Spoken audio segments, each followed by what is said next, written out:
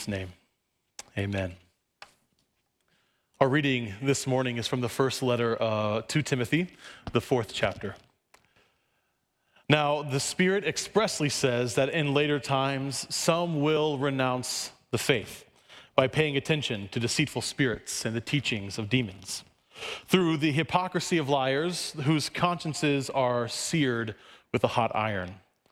They forbid marriage and demand abstinence from foods which God created to be received with thanksgiving by those who believe and know the truth. For everything created by God is good, and nothing is to be rejected, provided it is received with thanksgiving, for it is sanctified by God's word and prayer. If you put these instructions before the brothers and sisters, you will be a good servant of Christ Jesus, nourished on the words of the faith and the sound teaching that you have followed. Have nothing to do with profane myths and old wives' tales. Train yourself in godliness. For while physical training is of some value, godliness is valuable in every way, holding promise for both the present life and the life to come. The saying is sure and worthy of full acceptance. For to this end we toil and struggle, because we have our hope set on the living God, who is the Savior of all people, especially of those who believe. This is the word of the Lord. Thanks be to God. Amen. Well, good morning, everyone. It's good to see you all this morning. My name is Eric. I'm one of the pastors here at New Life. And for those of you who are worshiping with us online, I want to offer you a special welcome as well. Thank you for joining us. We will be having Holy Communion this morning. So if you're worshiping with us online, go ahead and you can get your bread and your wine ready, your gluten-free option if you need that, or grape juice, whatever it is that you need for that moment. You can get that ready so then when the time comes here in a little bit, you can receive that with joy as Christ speaks his promises to us. Well, today I'm very excited because we are continuing this series that we've been working on the last couple of weeks called Transformed. We're exploring how God changes us, how he makes us new. And, newness is really important to us here at New Life. This church was founded on the belief, the idea that God makes things new and that he is doing new things. And so the way that we actually talk about that is with this phrase, transformation. This change that happens in our hearts and minds and our lives. And we believe that the change that God seeks to happen in our community by making the community around the congregation this place of peace where captives are set free and those who are poor are brought up out of poverty, where the gospel is proclaimed. And we believe that God intends to transform the whole world at the end of all things by recreating the whole world, the new heavens and the new earth, that we can live with him for eternity. In fact, this is our mission and vision statement: transformed hearts, transformed lives, transformed community, transformed world. This is how we center ourselves around what God has asked us to do here in this congregation and in the Sauk Valley and in the whole world. And so as this summer has progressed and as we've called Pastor Drew, and he begins next week, by the way. He'll be here next Sunday. He'll preach for us next Sunday. So he's moving in this week. As we have been going through this process of calling our new lead pastor, him and I have been talking with one another, praying for each other, praying for the church, and separately we've been guided and we've been hearing the Holy Spirit moving us toward what we think God is doing here at New Life. And kind of independently, as we've come together, we found, the Lord also gave you those same ideas. Isn't that nice? Isn't that special that the Holy Spirit has kind of been moving us in this direction? So as we've been having conversations, I wanted to have this teaching series happen right during this transition, this change from not having Pastor Drew here to having Pastor Drew here. And in case you don't know, my wife and I are expecting a little baby like any day now. We're getting really close. We're just a couple weeks out. So what's going to happen over the next several weeks is actually Drew is going to come here next week, and he's going to be preaching the next several Sundays. So we've done these 3 sermons so far, including this one, and he's going to finish out, I think it's 3 or 4 more sermons on this idea of transformation, of how God changes us. We started 2 weeks ago by exploring faith. And that faith is ultimately about trust. It's about God pulling us away from ourselves, from our own selfishness, and turning us toward Jesus. God is obsessed with getting us to Jesus, to pointing us to Jesus. And he does this through the law and through the gospel. The law are the commands that he gives us that we try to abide by. And at the end of the day, what we find is, oh boy, we can't do it on our own, right? We need help. We're really unable to manage our life the way that we would really like to. And that actually points us toward our need for Jesus' mercy. And then he also gives us the gospel, which are promises in Scripture that are completely unearned, completely unwarranted. They are just the free gift because God is a good Father who wants to give us good things. And those promises come through Jesus. So both the law and the gospel point us and get us to Jesus. And this is what God is obsessed with, is having us join Jesus in his life and become children, his children. And so that was faith. We talked about that first week. The second week, last week, we talked about this idea of love. That ultimately, after we have this trust, this faith, what God moves us toward is to point us away from ourselves and our own selfishness and then toward others. That love ought to be kind of the dominating force in our life. That the mark of Christian maturity is love.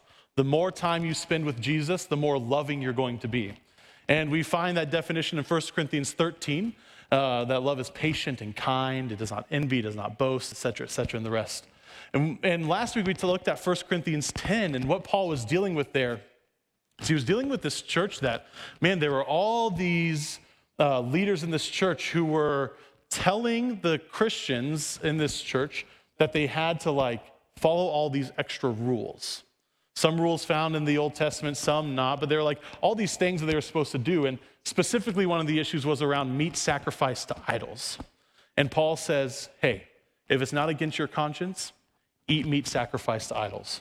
Because meat is meat, it doesn't matter. But the important thing is that you have love. So if you're with somebody that might be an issue, you restrain yourself. You let love kind of rule and dominate how you go about your work, because it's not about you, it's about the other. And that our lives ought to be ruled with love. And so today, we're actually going to explore that just a little bit more because Paul is dealing with something similar in this letter to Timothy. And then we're going to see the next step. What happens after we've tried to live ruled by love and try to let love be the mark of our life? And so Paul begins this way here in 1 Timothy chapter 4. It says this, now the Spirit expressly says that in later times some will renounce the faith by paying attention to deceitful spirits and teachings of demons. Through the hypocrisy of liars whose consciences are seared with hot iron.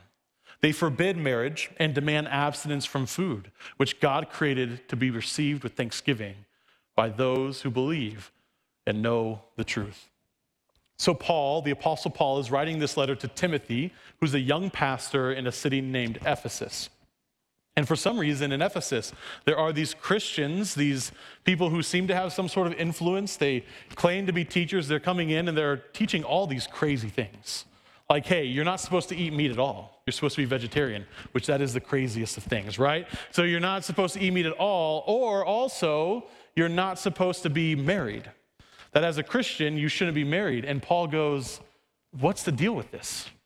And he actually says that these people have their consciences seared with iron, with a hot iron, that they're scarred, that they're so dead inside, they're so unable to break open and open up their consciences even a little bit that they're seared, they're scarred. And he says these people, what they're doing is nuts. It's not good. And Paul continues and he says, for everything created by God is good, and nothing is to be rejected, provided it is received with thanksgiving, for it is sanctified by God's word and by prayer. So he says, you know what? Eat meat, get married, have children, do all these things. Do not let people tell you that these are not good things to do, because everything that is given to us by God is good. And nothing ought to be rejected as long as it is received with thanksgiving.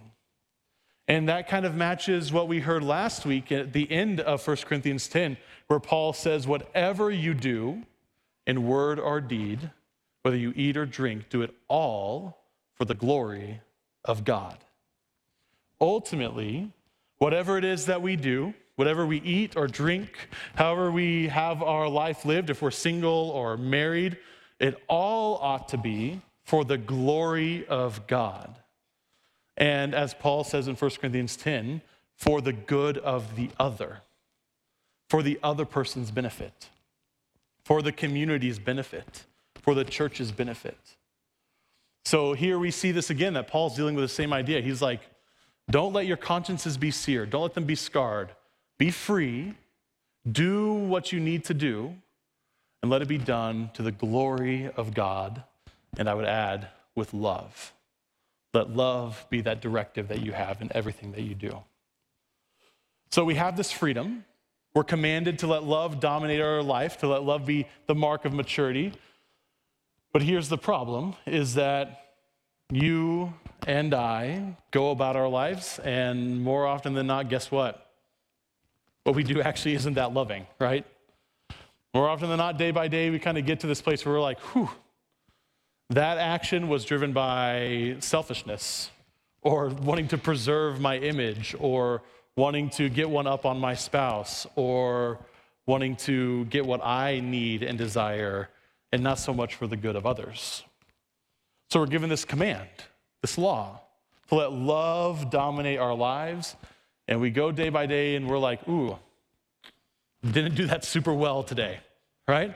We have this problem that no matter how hard we try, we still can't seem to get it right. It's hard for us to go even a day where we feel like, yes, I listened to God and I let love dominate my life and I moved forward with what I needed to move forward. More often than not, we face this reality that we get it wrong. We don't do it right. And so the problem that we have here is that we need to be renewed. We need God to intervene for us. That not only is being saved an act of grace, a gift from God for us, but also becoming holy and growing as a Christian is also an act of grace. It's a gift that we've been given. That we're not only saved by grace through faith, but we are also made holy, and we also grow by grace through faith.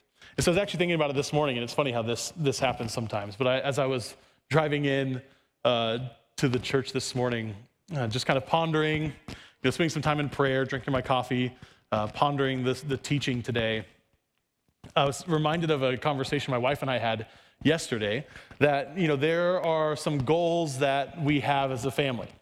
There are some things that we want to achieve, some things that we want to do as a family, and one of those is to foster young kids. And so we were kind of talking with this imminent baby coming, and we're talking about our house and some of these things, and really we're running out of space, especially now with 2 boys and a girl. We need a couple of rooms for them, and we don't have any space. And so we were kind of talking about, well, if we stayed here, this is what we would have to do, and maybe we could move to a different house. Maybe we could find a different house that would help us achieve our goals.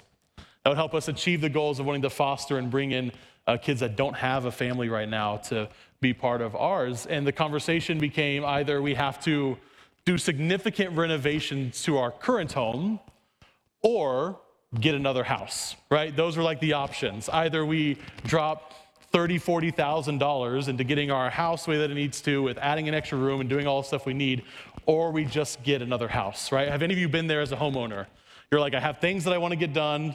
We have goals for our family, and either we need to renovate this house or get another one. Or maybe you're just at a point where wallpaper's falling off and the paint's faded and you need to update it, right? You need to renovate, you need to make new, or just get a completely new house. And as I was driving in this morning, I was like, oh, that's a great way for us to think about what God does for us day by day. Because what we actually need is we need a renovation of our lives. Our lives have to be completely renovated. And if you get a new house, if we've been saved by faith, we enter into this space where we're made new. And the house, after you buy it brand new, still after 10 or 15 years, guess what? Floors get cracked, carpets get stained, the carpets get stretched and they begin to fold up a little bit in the middle. The paint begins to fade, the shingles need to be repaired, these types of things, right? You have to do renovation on a regular basis to your house. You have to continue to update and do maintenance.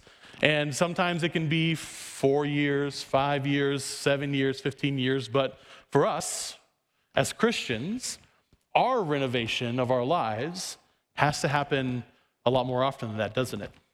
We can't just do it every 15 years.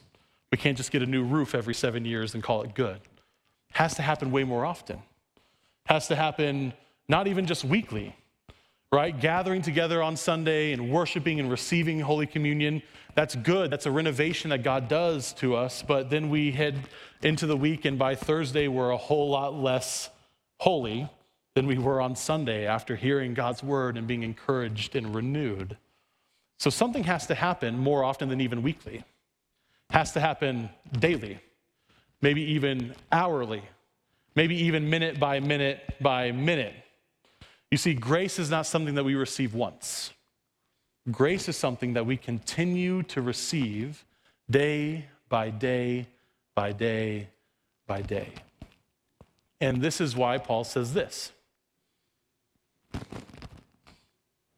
He says this beginning in verse 7. I have it 7b here because it's the end of verse 7.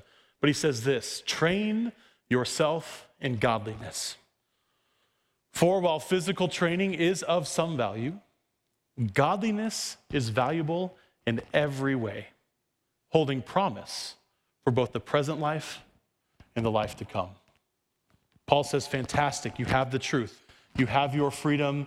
You proclaim the gospel. You put it in front of your people. And then he gives this command, train yourself in godliness. Because you need to be renovated day by day by day. In verse 6, Paul talks about being nourished with the words of faith. It's almost like eating.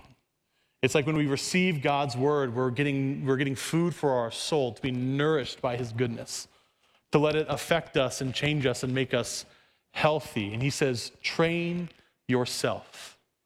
Or maybe how I would say this morning is be renovated. Get yourself into this place where God's grace is working on you, not just once a week, not just once every 15 years, but every single day.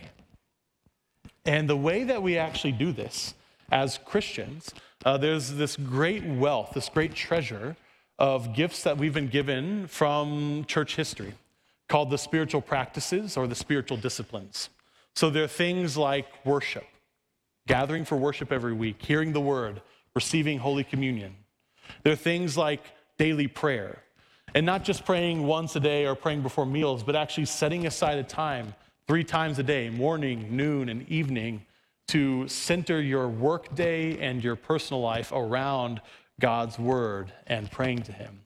It's things like Sabbath, resting, taking a day, worshiping, listening to his word, and resting from your work intentionally.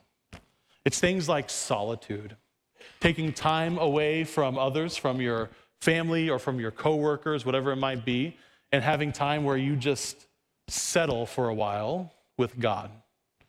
And you let him sort out all your thoughts and emotions and everything to recenter around him. We need to do this almost every day. And there are all sorts of different practices. Fasting is another one.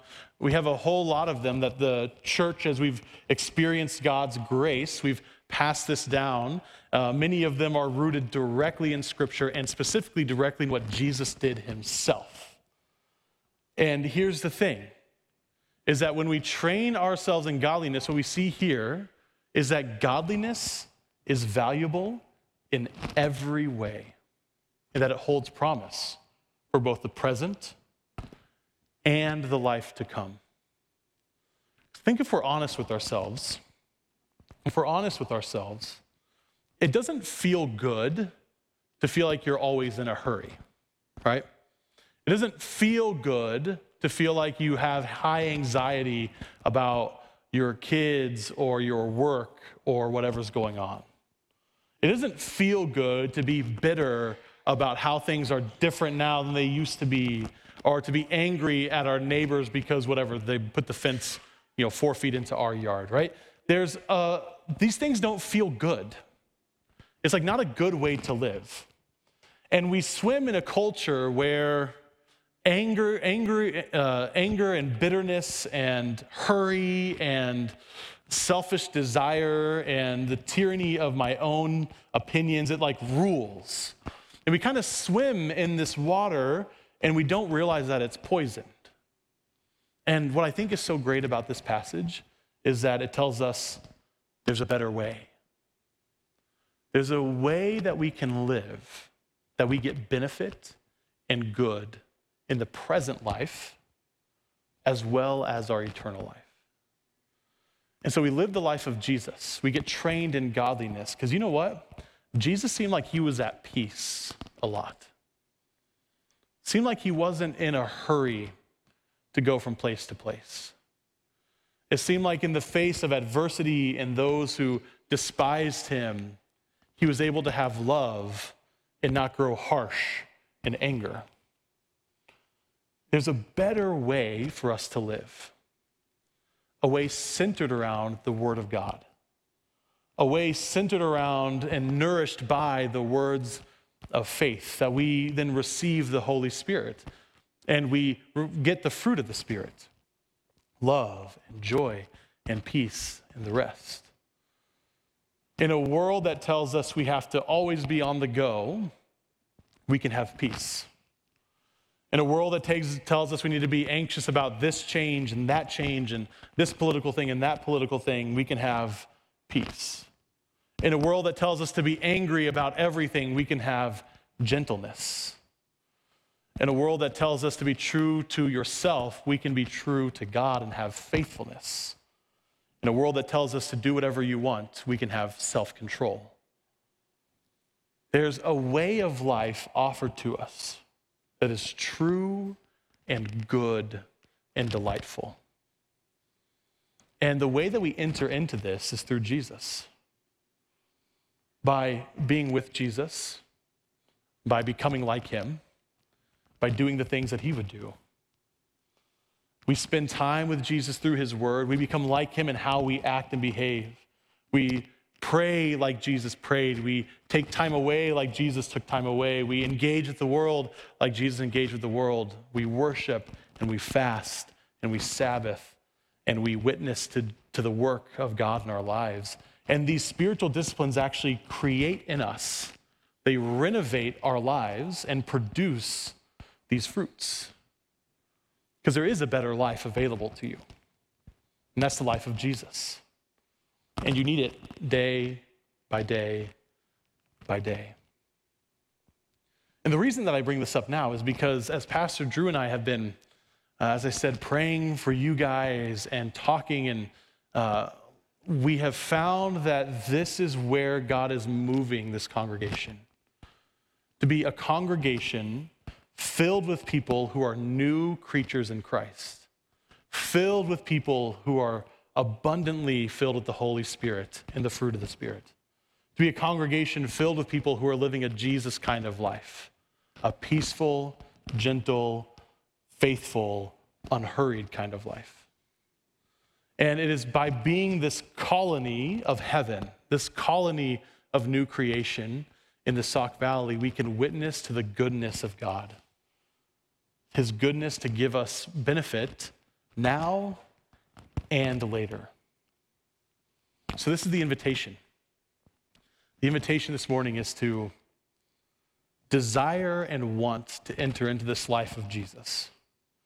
This life that is not filled with anxiety, a life that is not filled with bitterness, a life that is not filled with fear, a life that is not filled with anger, but instead a life that is filled with God's presence and the fruit of the Spirit.